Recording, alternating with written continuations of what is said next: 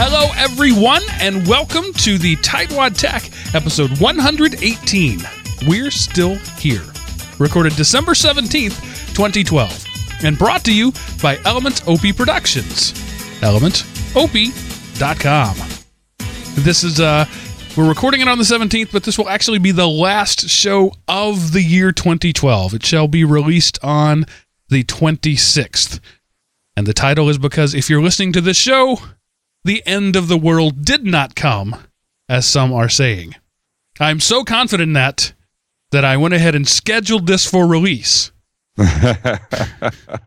You know, Mark, NASA actually did a video as to why that whole end of the world stuff is like scientifically is wrong, and they're redonkulous. Yes.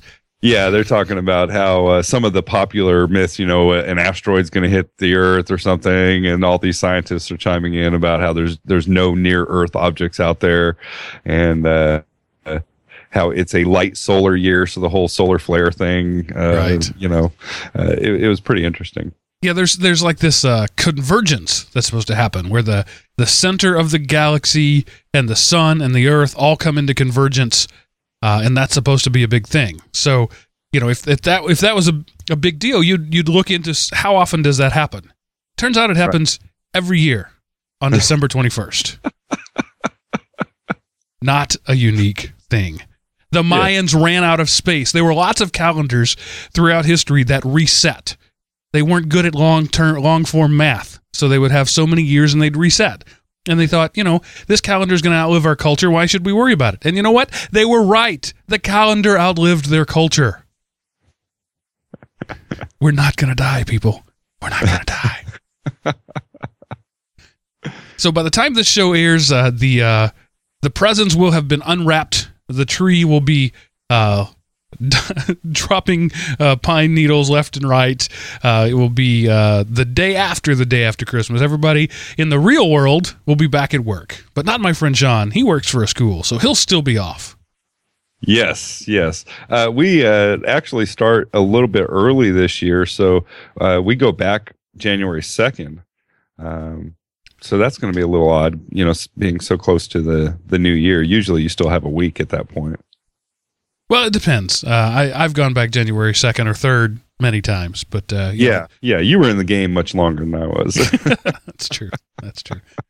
But I had to take some time off one of my vacation days for Christmas Eve and Christmas Day, and I was denied New Year's Eve. So that's how things roll in the big corporate world. I'm missing education right about now. Yeah, especially when you are still relatively new in the game, you know, kind of lower on the totem pole. That gets better as time goes on. Now, this is something that is fresh right now, but will be old by the time you hear this, and I'm not going to spend any time on it. I just want to say that this past weekend, Disturbed Man did an evil thing in Connecticut, and our hearts and prayers go out to those people. Being an education-centered podcast, obviously, we are in that community, and when anything strikes the education community, it hurts us all. And that's all I'm going to say about that. We don't need to make anybody more famous over that than they already are. Yeah, and that's kind of, you know, Mark and I talked about this before we went on air. We really don't want to give it too much time, but that's kind of my angle is. It just spurs on the next one, so right. Let's move along. I have intentionally avoided all news, and not read blog entries and not watched the news about it, and had pretty much to shut down Facebook because that's what every post is about. And right. It's just there is no edification from that. There are no lessons to be learned. It was evil and nothing more. So. Moving on to something more interesting and less evil, Ray Kurzweil, a favorite of both of ours, has he decided the Singularity wasn't coming fast enough, so he plugged himself into Google directly. Yeah, and he even references. I guess I'm jumping ahead here. So yeah, the news is that Ray Kurzweil will be the new. And my computer is locking up on me, so I can't get back to the notes. But something like director of engineering for Google, something of that nature. And he'll be focusing on machine intelligence and something like voice recognition, which are his specialties, right? Right. Kurzweil got his start. I don't remember the timeline. It was either the text to speech or the synthesizer. They were both right around the same time, right? And Stevie Wonder was one of his first clients for both. So right. he didn't invent the electric synthesizer, but he invented the Kurzweil electric synthesizer, which was the first sort of solid state way of doing it. Of course, Moog had been doing it before that, but that's how he really made his money. And then he went into text to speech and made the first reader for the blind. Something right, and it literally could identify text on a regular standard written page. Right. And it was quote unquote portable. It was only about a foot tall. For a blind man in the late 70s or early 80s, it really opened up a whole world of print that didn't exist before. Yeah, absolutely. Well, and if you haven't had a chance, I own his book, The Singularity is Near, and warning that book gets on the extreme geeky side, and if you don't know, if you can't wrap your mind around some of the enormous numbers that he spews throughout that book, it may not be for you. But it's just amazing to when you get a look into his mind and how far ahead he has looked. People will debate back and forth as to whether he's crazy or not. Right. About 10 to 12 years ago, he made a preposterous prediction. He said, within the next 10 years, we'll be talking to our phones and asking them questions, and they'll be talking back the answers. Ridiculous. Who's ever heard of that? Yeah, and he also made the ridiculous prediction that we would have cars that drive themselves. Yes. And, the man clearly is a crackpot. Right.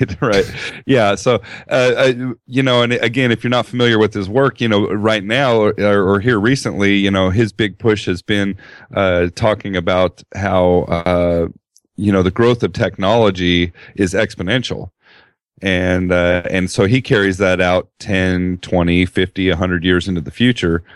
And when he does it, it's mind-boggling. And I think that's where, he's starting to get labeled by some as a crackpot because some of the predictions he makes are so far out there. But again, if you read his book, there's a lot of thought that goes into those predictions. Yeah.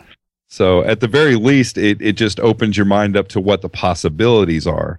Whether that stuff all comes true or not, is still in question, but it's pretty amazing stuff. So I think it's a perfect fit for him to go to a company like Google.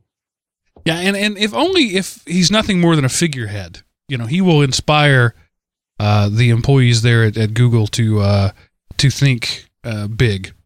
But I don't think he is interested in being a figurehead. I don't think he would have taken the job unless he thought that good things were good, because he doesn't need money, and he certainly doesn't need.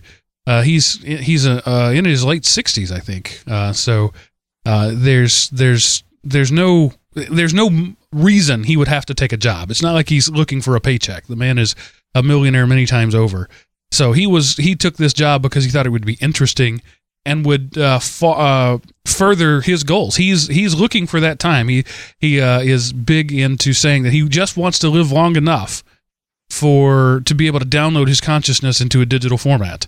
And he thinks that'll happen in the next couple of decades. And like I said, he's an older man, and so he's trying to make it to prolong his body. And he's famous for taking dozens to hundreds of vitamins in a day, and popping them every few minutes. And he's got an extreme diet and exercise program, but it works. He looks younger than he is, and he's just trying to make it that far. And I think maybe he's trying to speed things along a little bit at Google. Yeah, that's one. Mark, I saw I don't know that it was maybe it was a documentary about him, but it showed him at some sort of White House function, some sort of White House social event, and he was there, and all along he's popping pills like every 10 minutes or something. Right. But again, yeah, I mean, it's amazing because he actually looks a little bit younger than he did 10 years ago. It's like he hasn't aged in a decade. And so I'm thinking he's missing out on his next multi-millions. He could put it out the Kurzweil diet and exercise plan and probably make another boatload of money. But nobody would ever do it. It is so extreme. I mean, well, most people probably couldn't afford the, hundreds of dollars worth of pills you have to take every day. That's a good point. So I'm looking forward to great things out of Kurzweil and Google.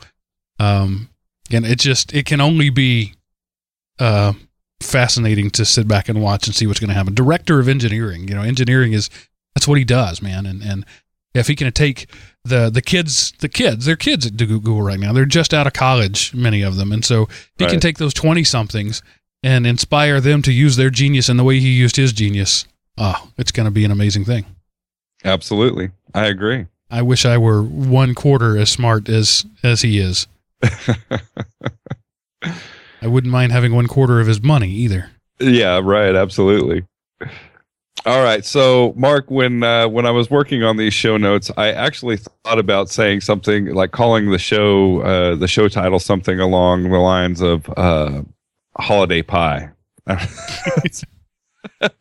And I didn't intend for it to be revolve so much around this particular product, but I really got into it today for some reason. I'm talking about the Raspberry Pi.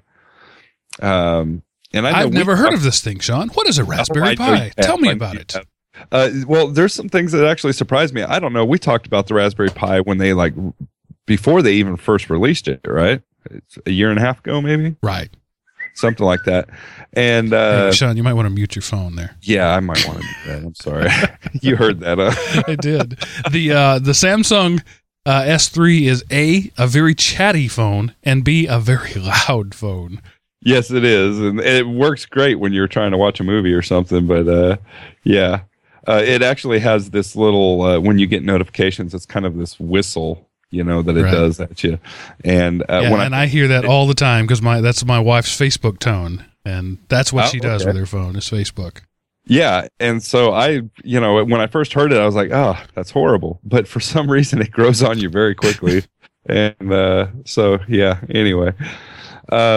So back to the Raspberry Pi. One, Mark, I want to say when I was, because there's some news revolving around the Raspberry Pi, but first, before I get into that, I wanted to say, it first came out, it had 256 megs of RAM, and that's up to 512 now, which I thought was pretty cool. Yeah, they doubled it. They actually doubled it before they ever produced it. They were pre-selling at 512.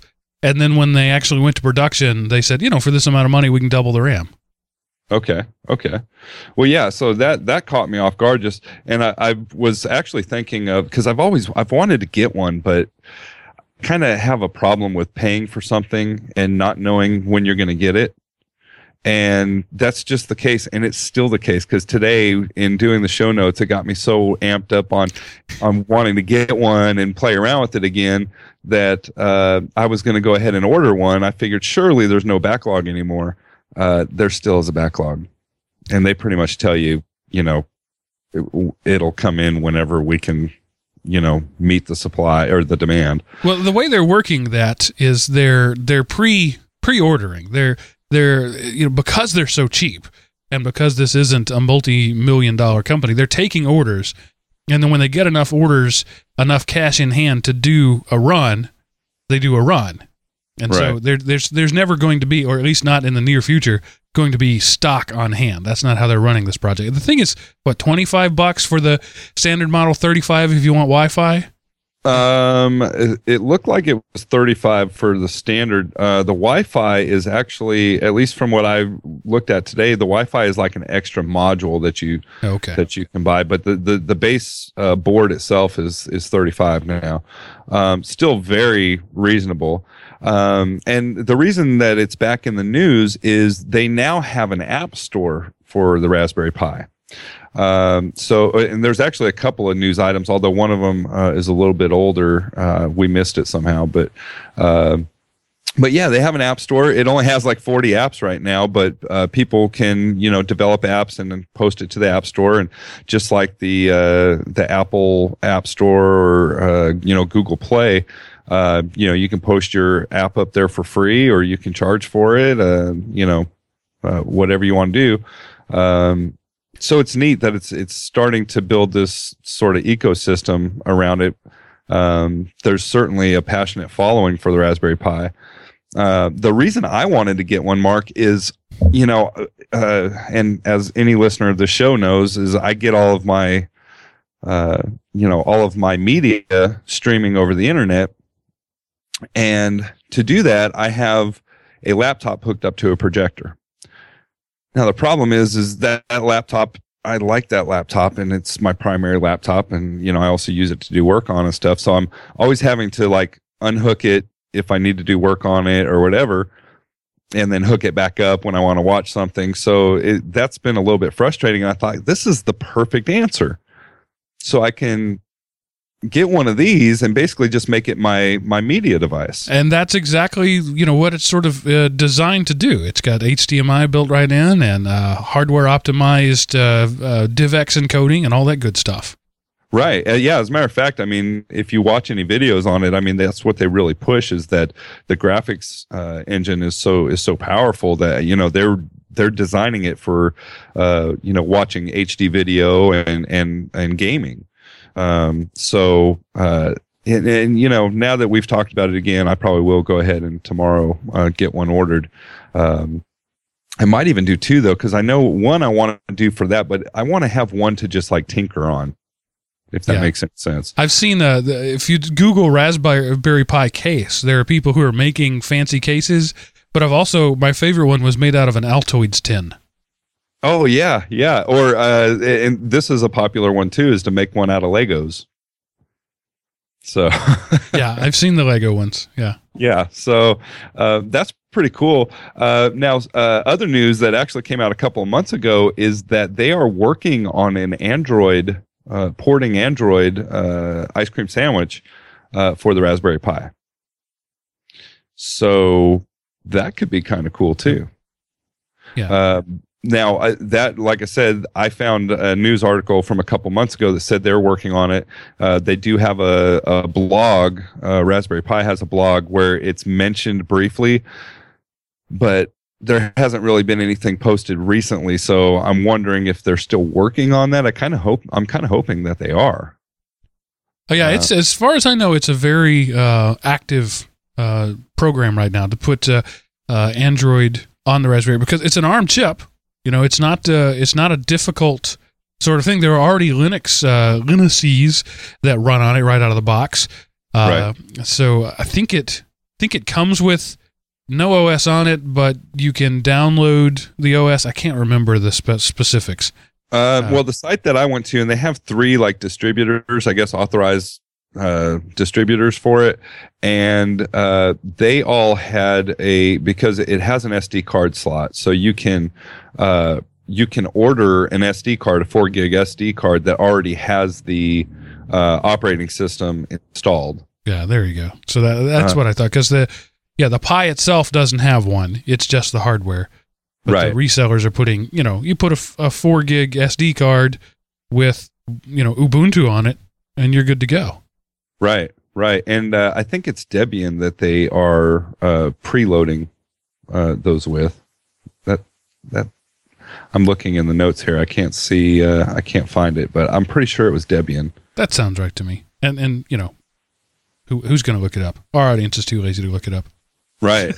Well, and, and it also, and I'm trying to put, and maybe this is a twist to try and go ahead and fit it into my school budget, but I recently had have a student with Asperger's, but high functioning, and they are wanting to, as they sometimes do, is I might get a student kind of assigned to me for a period a day, maybe somebody who's kind of technologically inclined, and they're kind of maybe hoping that they'll see some value in working with tech and maybe kind of get them remotivated. I guess is the best thing I can say. I'm kind of reaching for the explanation, but so I have mentor groups or mentoring. It's very common in high schools. Yeah, and so a kid has Asperger's, but he's bright, and apparently, from what I hear, he, given any free time at all he wants to do is play video games. So I thought, well, if I get my hands on one of these things and maybe can, because he seems to be geared that way, is that maybe I can get my hands on one of these things and maybe turn him towards some basic programming, and maybe, that'll get him running. And I've got to imagine that the education world out there is just rife with these students. The somewhat withdrawn but very intelligent kids that, like to spend too much time on the computer. And so I think this is just that perfect type of device. I think if you put it in the hands of the right kid, it's going to open up a whole new world for him. Yeah, and the price is so low that you can literally give these things away. Right. Right. Or you could, if you had a class, if you were teaching technology, if you had a class of 15 or 20 kids, certainly I would think that would be in the budget, right? Yeah. Maybe not for every school, but I mean, it is that low price that it opens up a lot of new possibilities. So I thought it was worth revisiting, especially with the news of the App Store. So it's becoming that thing now. And I actually even thought of this, Mark, because you have small children, I have small children. Mine love playing on my cell phone, and while that's great, I love the fact that they love technology. I hate the fact that they like to play on my phone.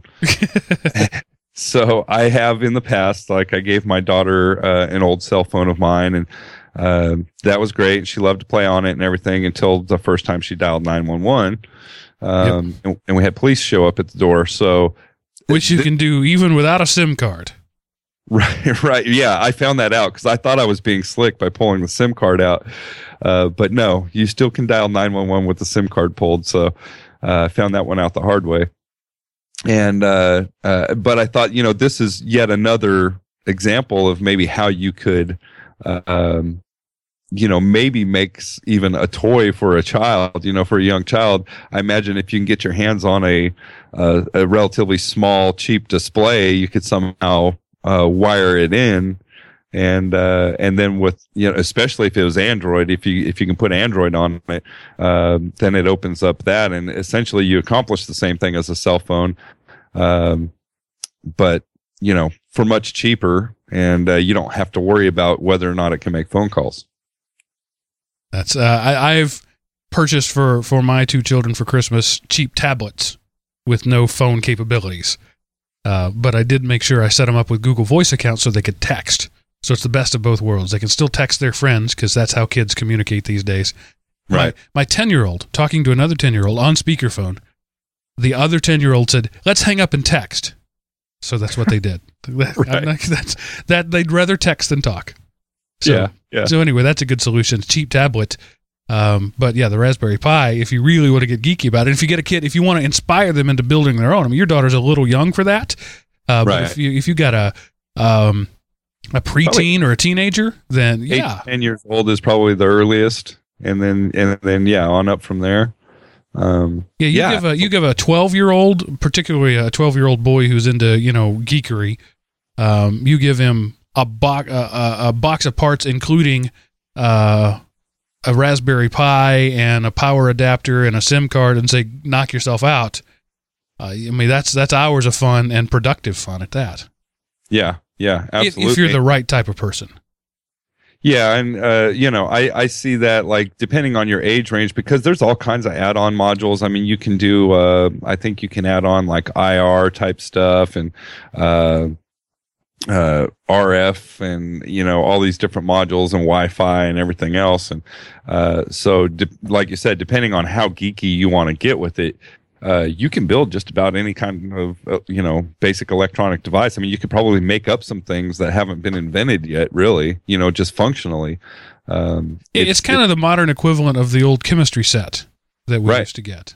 Right. Yeah. Or the old erector sets or anything like that. I had one of those. I don't know if it was, if everybody knows what I'm talking about. It was Radio Shack sold them.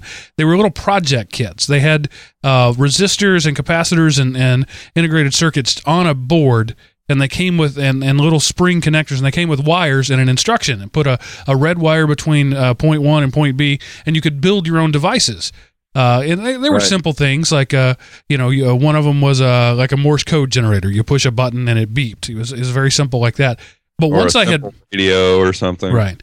Once I had run through all of the stuff in the book, I started experimenting with it, and playing around and seeing what would happen if I connected this to that. And I tried a couple of circuits, but at one point I created a solar powered alarm clock. Yes, that's how big a geek I was. I was about 9 or 10 years old, and I realized that every morning when it was time for me to wake up, the sun was at a particular point in my room. So this thing had solar cells on it, and it had a little speaker. So I wired it up so that when the sun hits the solar cell, the speaker would beep. And I placed it in my room, and I tracked it around the year as the sun moved. I would have it, later in the year when it was winter and I was getting up before dark. That didn't work. But for about 6 months out of the year, that was my alarm clock. And I would just place it so that when the sun came up, it would hit that solar cell and it would wake me up, unless it was raining or cloudy or anything. But still, I thought it was the ultimate in cool. That is pretty cool. Wow. Yeah. I didn't get the geek bug until much later. Yeah, well, you were a jock out playing football with your boys, and talking about shaving and stuff. That wasn't me. Chasing skirts. All right, well, so moving on from there, our show tonight was suggested by a listener named John, and he sent us this email a while back and probably thinks we ignored it because it's been sitting in my inbox for months. But as soon as I saw it, I thought this is a great end of the year show. And since this is our last show of 2012, I thought it would be great. John writes in and says, why not do a show of all the applications that you've used or mentioned on the show? Windows, Linux, open source, etc. I remember when PC Magazine used to come out with their greatest apps magazine. I always bought that magazine, even if not for the rest of the year. Or maybe you could pick a topic of deployment or apps or projects like Ghost for Linux or Fog, and etc. And then he signs it, Nerd for a Long While, John. So we're going to take John's advice here, and we're just going to do a top 10 rundown. I've got 5 things. Sean, hopefully by the end of the show, we'll have 5 things. Yeah, right now. And we're just going to go through, and we're going to do round robin. I'll go, and then he'll go, and he'll go. And so between us, we'll have the top 10 tools. None of these are new. We've talked about all of them before on the show, not necessarily this year, some of them in years past. But they're things that we're using every day and that we consider indispensable little tools. So there you go. That you get what you pay for. If you're not interested in that, fast forward on and go have some more eggnog. But again, none of this is new. And if you've been following along, it may be old hat and you may think this is boring. But like John said, there is some value to wrapping up these things and sort of re-endorsing it. And here we go. My first one. Oh, go ahead, Sean. Well, I was going to say, we always have new listeners too. So if you started listening to the show in the last year, maybe you didn't hear last year's version. And just looking down the list, I see that we have some new things on here anyway. So the list is different than it was last year. That's a good thing. Variety. So anyway, my first one is a tool that I liked before, but when I changed jobs, I loved it. And let me tell you why. I moved, as I mentioned earlier, from the education environment to the corporate world, which is much more restrictive. And I don't have the ability to do some of the things I used to do. And so screenshotting is sometimes the only way I can get information from one thing to another, because things are locked down and I can't copy and paste, or I can't do something like that. So I need a tool that I could screenshot with that's better than hitting print screen on Windows and pasting it into a Word document. And one of my go-to tools for this for a long time has been Greenshot. Greenshot.org. For some reason, they call it green as an eco-friendly screenshot tool. I don't really see how a screenshot tool can be eco-friendly. I guess better than printing a page and handing it to somebody. I guess that's what it is. I swear, one of my coworkers, I think she has stock in Georgia Pacific Paper and Xerox, because she will print everything. Like if she needs one sentence, she'll print a 10-page document and hand it to me with that one sentence underlined. Okay. People like that confuse me.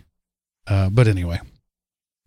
Greenshot, which there'll be a link in the show notes, but it's greenshot.org, is a simple, powerful little screenshotting tool. And so when it takes over from the screenshot built into Windows, the print screen. So when you hit print screen, it pops up a little crosshairs on your screen.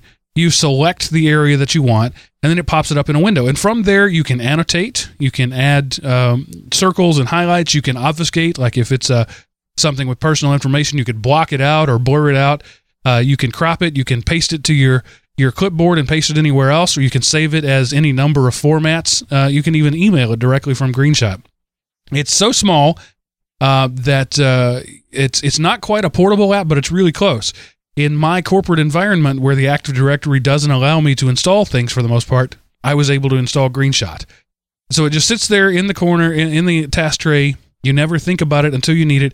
You hit print screen, and you get the little crosshairs, and magic happens. You can even put in a cursor, a mock cursor to what you're pointing at. It's got all kinds of great tools. You can add text and overlays and insert other images and combine multiple images. A great little tool that uses almost no system resources. You don't even know it's there until you need it, and is perfectly free. So that's my first pick for the year. All right. Well, Mark, I know in the show notes, I'm not going to move top to bottom on my list. I'm just going to kind of grab one and go. I'm going to start off with OpenFire. And I guess what we would call it Spark, right? The chat right. client? Spark is the client part of it. Right. So it's just an internal, it's your own little chat server. Now, Mark, I know you don't know this, but I don't know, within the last couple of months, I had actually had the thought of getting rid of my OpenFire server and Spark within the district. And because since we're a Google school, when you're in Gmail, you have a chat client built into Gmail, right? Mm-hmm. So I thought, well, why are we still using Spark? Why are we still, it's something, you have to log on to and stuff. And it just seemed like it was duplicitous. And, some people would send me a message through the Google chat client, and other ones would through Spark. So it seemed like double work. And then the more I got to thinking about it, I actually thought about the fact that, given there are some emergency type situations where maybe you wouldn't have internet access. Exactly. So maybe you have your internal network is working fine, and you need a way to be able to communicate with people, and particularly some emergency type situations you may need to do so discreetly or whatever. And so it's an avenue of communication that you want to have available to you. So as I got to thinking, I mean, that's basically what made me keep it around. And I didn't want to get rid of it because of the functionality, because it actually works really great. I don't think I need to go into any too, great detail. You see a list of your contacts inside the organization, and you can group them, according to department, or in our case, campus, and just pull somebody up and click on them and send them a quick chat message. So it's great. There's a OpenFire server that you set up, but it's dead easy. And then there's a client-side application that you install on the client machines, and it just works. And it still just works. And it doesn't have to be their client. It's XMPP, so any client, including Google Chat, will work right with it. And you can tie it in with other networks.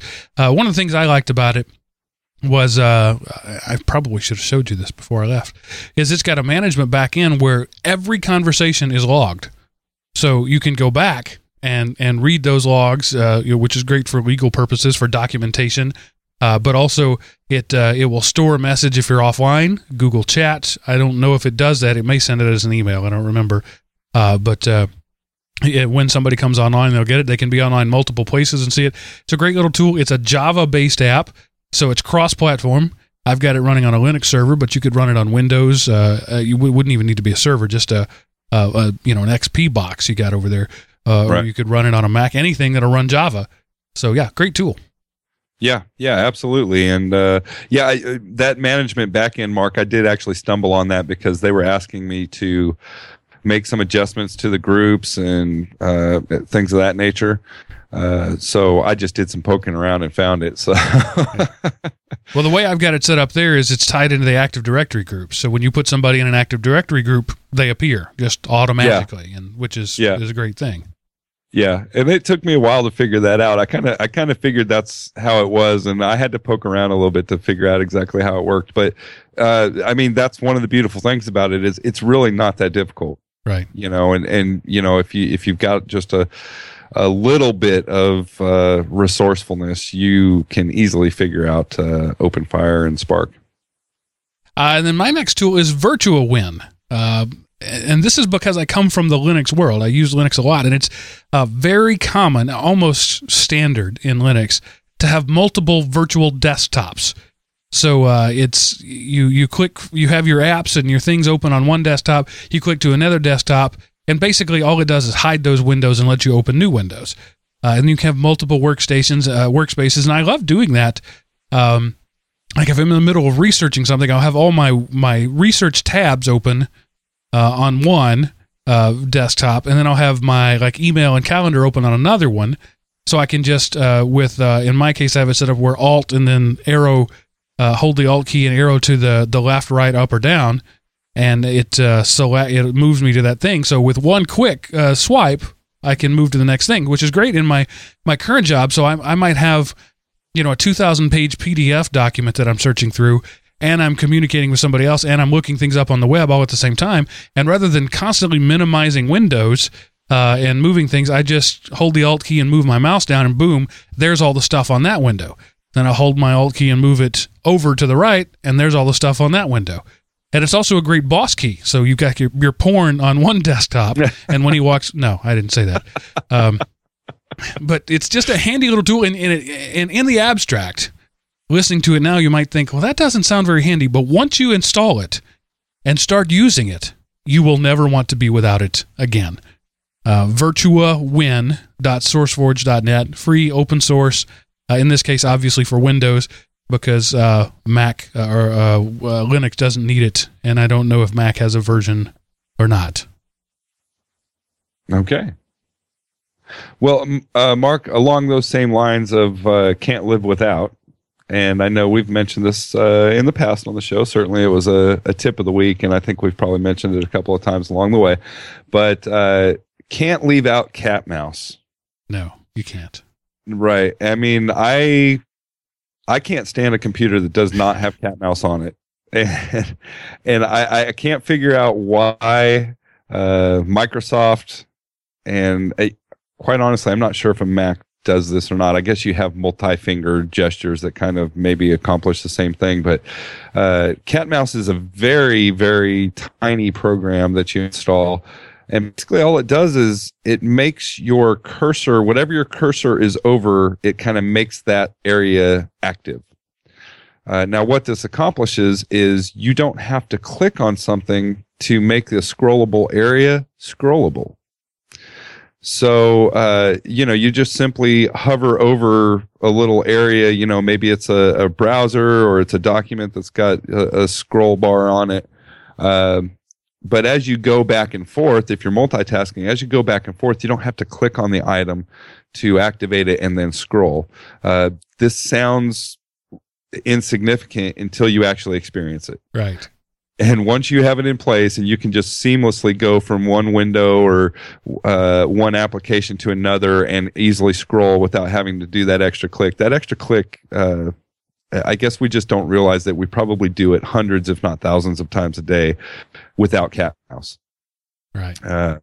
So yeah, I can't stand a machine that doesn't have it. Yeah, if you've got windows cascading on top of other windows, or if you've got multiple monitors, that's something I run into all the time. I'll start typing over here because I think that's where the focus is, but it's really not. It's over here because that's where I clicked last. So yeah, Cat Mouse is a great tool for that. It makes wherever you are the focus. It doesn't bring it to the front. So that's the cool thing about it. Something can still have other windows on top of it, and you can scroll. Yeah, that's the beautiful thing. Yeah, you can have them, like you said, sort of cascaded, and one window sort of partially obscuring the other one, but you still see that scrollable area. Well, you can just go roll right over it and scroll without even having to click on it, and maybe mess up your order, if you have those windows laid out in a certain way for a reason. So let's see. Just Google it. KATMOUSE.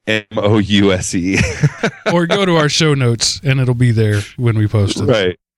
And my next one on the list is WinSCP. Now, this is only valuable to you if you're a server person or interact with servers, but it is in my opinion, best multi-purpose client for remote access ever. Yes. It's an SCP, which stands for Secure Communication Protocol. That's sort of like FTP, but encrypted. But it also does FTP, and it does SFTP, and it does, I think, maybe TFTP. It does all sorts of different protocols. Basically, if there's a server out there you can connect to, WinSCP will let you connect to it.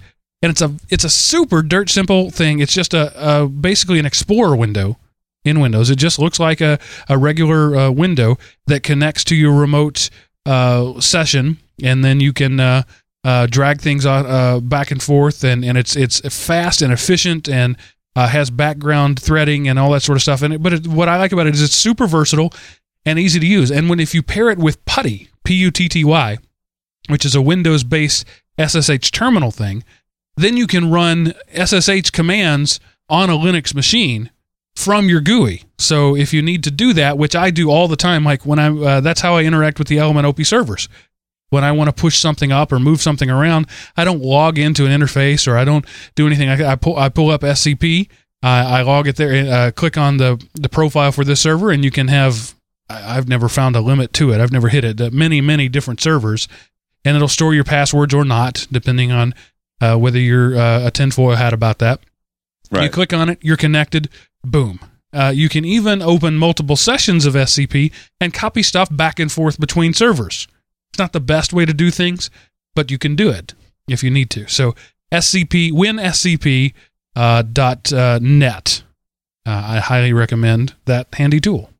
Yeah, and I've been a fan of that one for a long time too. And I have to say, Mark, thank you for installing it on our servers, at least our servers that have to interact with other servers, because it's dead easy to use. And I actually have because it's portable also, you can put it on a pen drive, but you have to be careful with that for security reasons. Yeah, because you might store the password and then lose your pen drive, and that would be bad. Right, and then whoever comes across it could potentially have access to. Don't store your passwords in a portable version. Right. All right, I'm going to jump on to the next one, and we've actually received several bits of positive feedback for thanking us for turning people onto this, and that's LastPass. And we can only take credit in the fact that maybe you might have heard it from us, but we actually heard it from another podcast, and that's Security Now. Steve Gibson was pushing this heavily. He uses it. And the reason that we endorse LastPass so much, we don't get a penny from them, unfortunately. In fact, we pay them. We both pay them. Yeah, actually, we do. We both pay. There's a free version, which is very robust. We are happy to pay for the full version, which I think is $12 a year, right? $1 a month? Yes. And basically that extra dollar, you basically get the full functionality of LastPass for free. So there's no reason not to go try it out. But for the extra dollar a month, you also get like offline access to your passwords, which once you start to use the tool becomes more and more important. Once you have several hundred passwords that you need to keep up with, and they have Android, iOS versions. I mean, any device that you have, you can have LastPass on. They have browser plugins. What I love, Mark, and for a large portion of my sites is, you can store your password, but if you have the browser plugin turned on, you can tell it to automatically log you into a site. Absolutely. And I love that functionality, because some of these sites, it's just, I really don't care. I just want to go there and it logs me in. And that's what LastPass accomplishes. So just password entry has cut down significantly for me. Plus, it has a password generator, so when you're setting up a new account, it comes up and offers to generate an account password. So you move the sliders around and say, I want it to be 8 characters long. I want it to have special characters and numbers and multiple case, and you just pick your options. It spits out gibberish, and then copy. You click accept. It then takes that and pastes it right into the website where you need it, and then stores it in your LastPass vault. You literally never see it. You have no idea what the password is. But it's secured, and you can look it up if you need to in the vault. But most of the time, you never need to, because LastPass is doing it for you. Right. And another thing to point out here is, and you just have to take our word on it or listen to Steve Gibson talk about it in detail. But the man is a security genius. He is one of the great minds in computer security. And he will tell you it is the most secure one out there. And there's no doubt about that. And, if you have to hear all the details why, I encourage you to go and listen to his episode or two on LastPass security. But, that's a problem out there, Mark. And the Apple community is real problematic with that. And that there's tons of password keeping software out there, but the back end is really not as secure as people would think it is. But there is a LastPass for Mac, so you can. Oh yeah. I mean, it's like I said, any device that you can have, LastPass has a version for. So most secure and just awesomely powerful, even in the free version. But once you see what these guys have put together, and of course, just having access to your passwords, even if you're offline, is beneficial. It's worth the $12 a year, many times over, actually. Yes.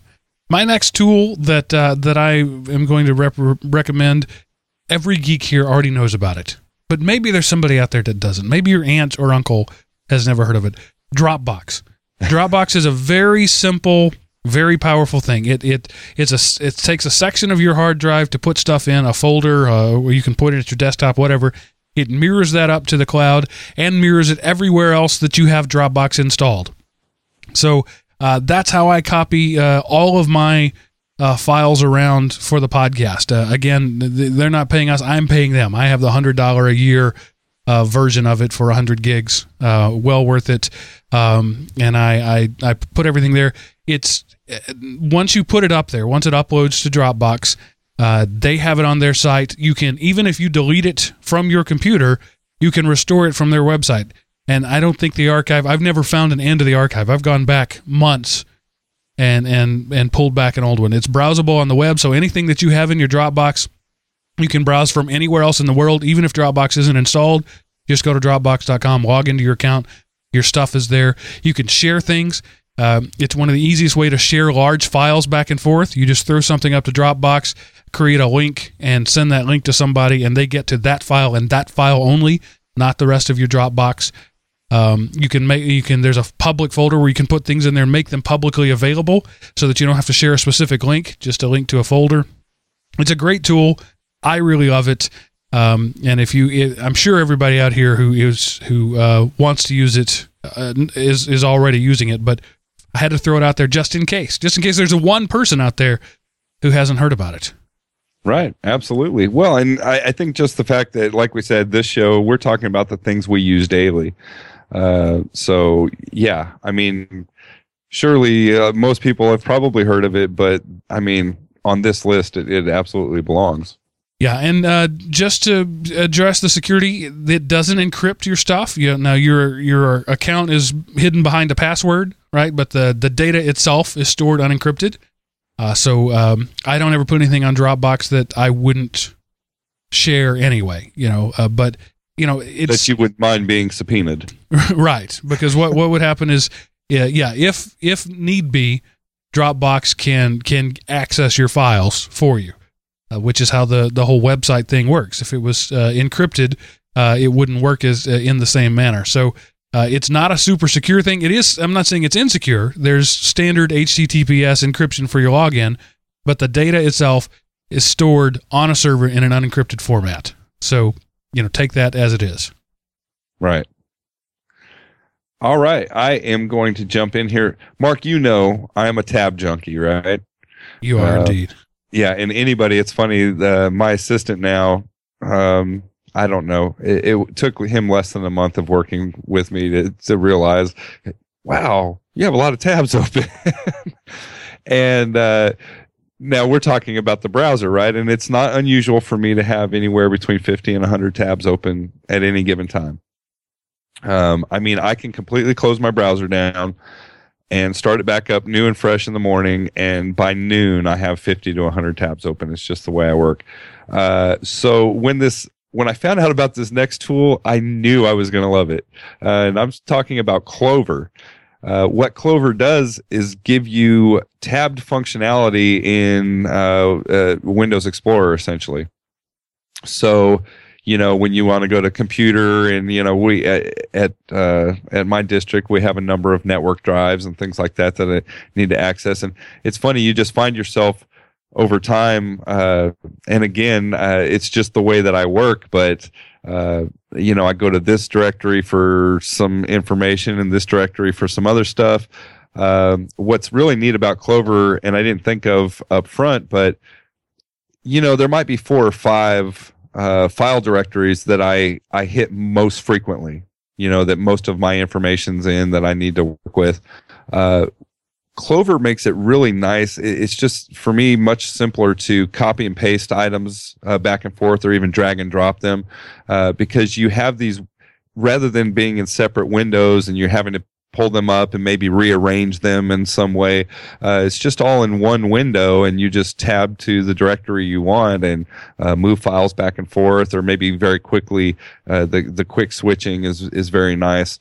So if you are like me and you're a tab junkie and you like to work that way, Clover is a must-have. That was the big find for me this past year, and it's the new one that I just can't live without.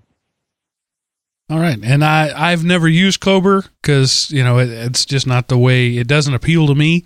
But if you're a tab guy, and see, I use tabs, but I also use multiple browsers. So I might have one browser open with 3 or 4 tabs in it on a particular topic, and then another browser with 3 or 4 tabs on another topic. Sean just throws everything in his one browser to rule them all. Well, no, actually, I work a little bit differently now, Mark, because, again, this, Mark, in education, the education world likes to buy crappy software.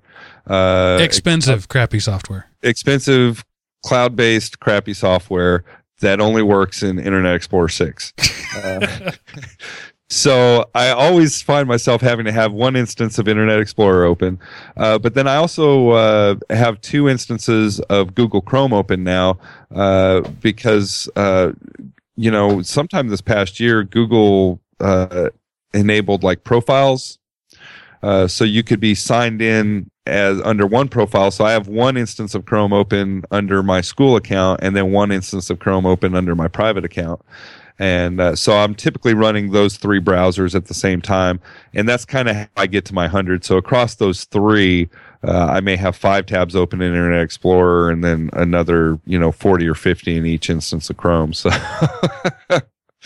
yeah, still very much a tab junkie though. So I know that's not everybody, but if you are a tab junkie, check out Clover. It's a must-have.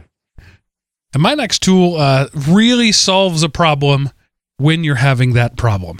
TerraCopy is a Windows-based tool that speeds up copying from one Windows share to another minimally. It does, but that's one of the things they tout, but it's the performance is minimal. It caches and does some intelligent things there and copies files, maybe 30% faster than the regular Windows. But the real power behind Terracopy is it can restart a broken down or an interrupted copy. So if you're copying something from one server to another across a wonky Wi-Fi connection and you lose it, in Windows, it just starts over again. And if it's a 50 gig file and you're 49.8 gigs in, too bad, it starts over again. Terracopy simply picks up right back where it left off. You don't have to tell it to do anything. As soon as the network is restored, it picks up where it left off. So it's a great tool for that. You can copy multiple files across anywhere. I mean, it integrates into your Explorer shell. So when you drag something over, you right click and drag it. You've got copy, move, and then Terracopy is an option there. You click Terracopy, it launches that. It does its things, and I'm frequently working in tenuous Wi-Fi environments and moving large files across that. So it's not uncommon for me to have things fail, and I'll start something before I leave work, and I come back the next morning, it got 80% done and crashed, and it's no good anymore. Terracopy, excellent tool for a very specific problem, but it's better than the Windows built-in copy in almost every way. Awesome.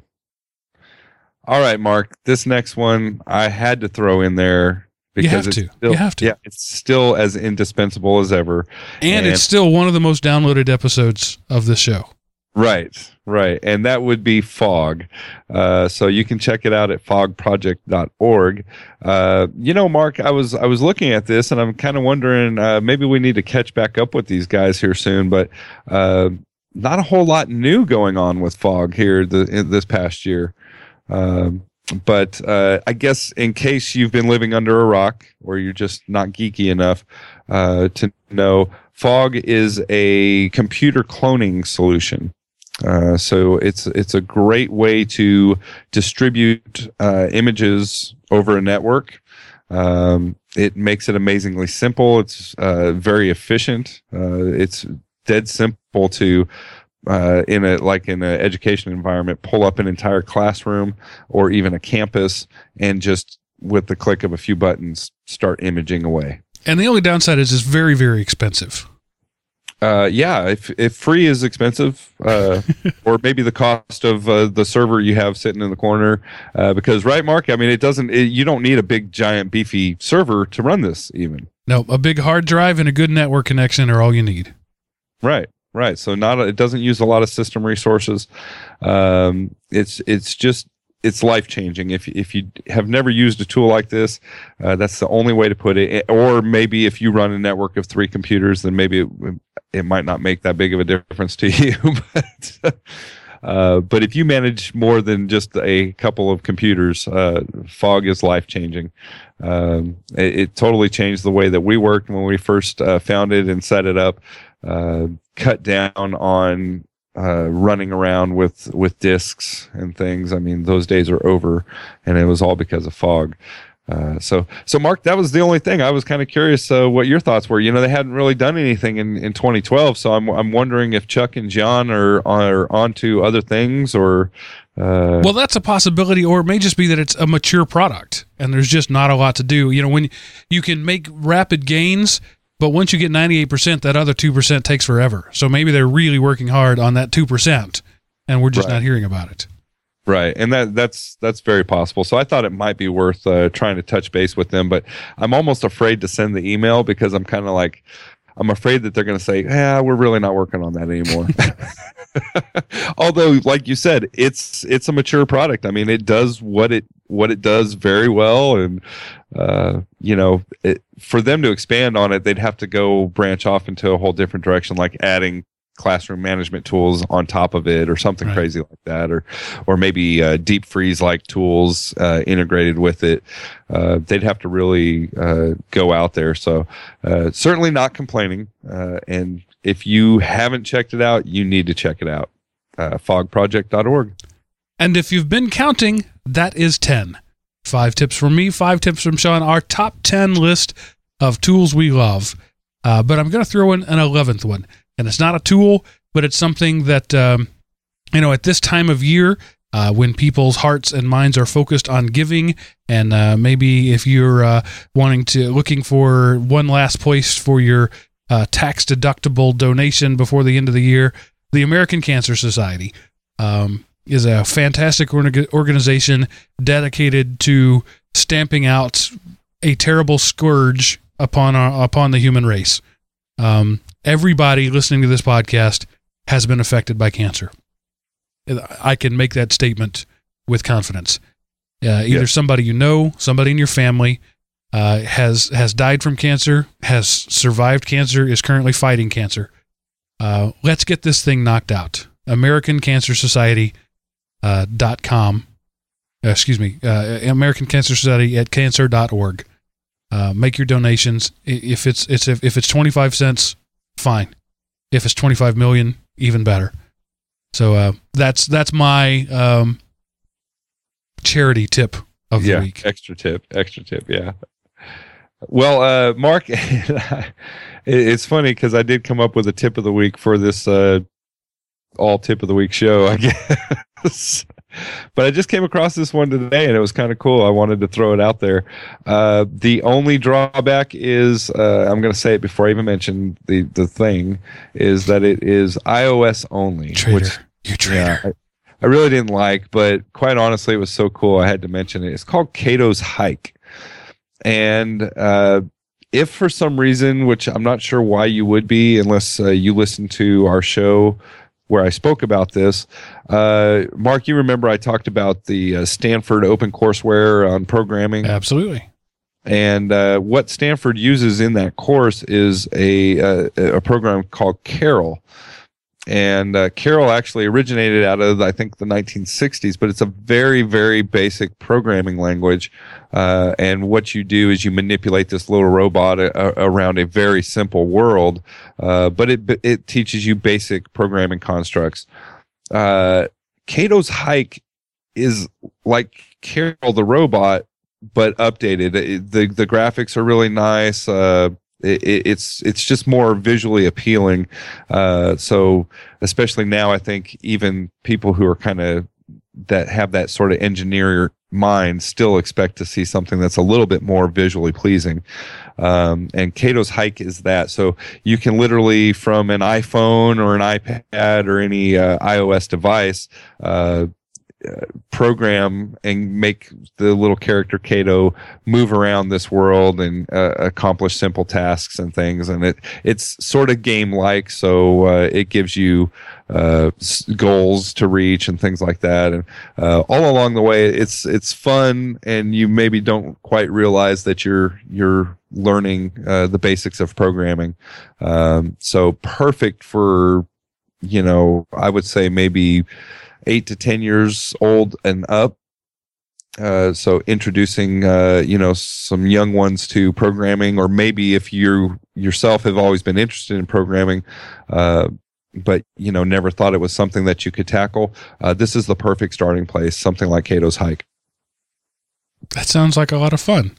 Yeah, it is. It's really fun. I was playing around with it today, and it's one of those that I guess if you're geeky enough, you can really get lost in it, and next thing you know, you've wasted an hour of your day doing it. But hey, you're learning something. So thanks to John for his feedback that got us the topic for this show. Thank you for listening all year long and into the next year. If you'd like to submit a show topic or just a comment or just stop by and say howdy, the place to do that is at elementop.com. Sean and I wish you a happy and prosperous new year, and I hope that you're spending what little time off you may be getting with your from work. I pray that you're spending it with your family, and or at least those whom you love and who love you, because that's what the holiday season is all about. Be it Christmas or Kwanzaa or Hanukkah, which just ended, or any other myriad holidays in between that all happen to be right around the time that the Mayans said we were all going to die in a fire. Spend it relaxing with the ones you love, and we'll see you next year. Great show. And with having said that, I'm going to say this is Mark signing off. And Sean signing off.